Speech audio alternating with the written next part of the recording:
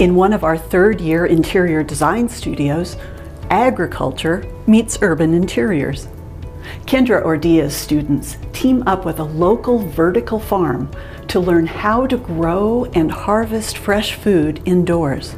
It's an exciting way to promote healthier working and living environments. The owners of Avert are really knowledgeable about the science side of things, which, being a designer, I don't think, personally I at least, think about the science side of things very often, so they give us all this background knowledge that then we can take into our design and make those decisions more meaningful.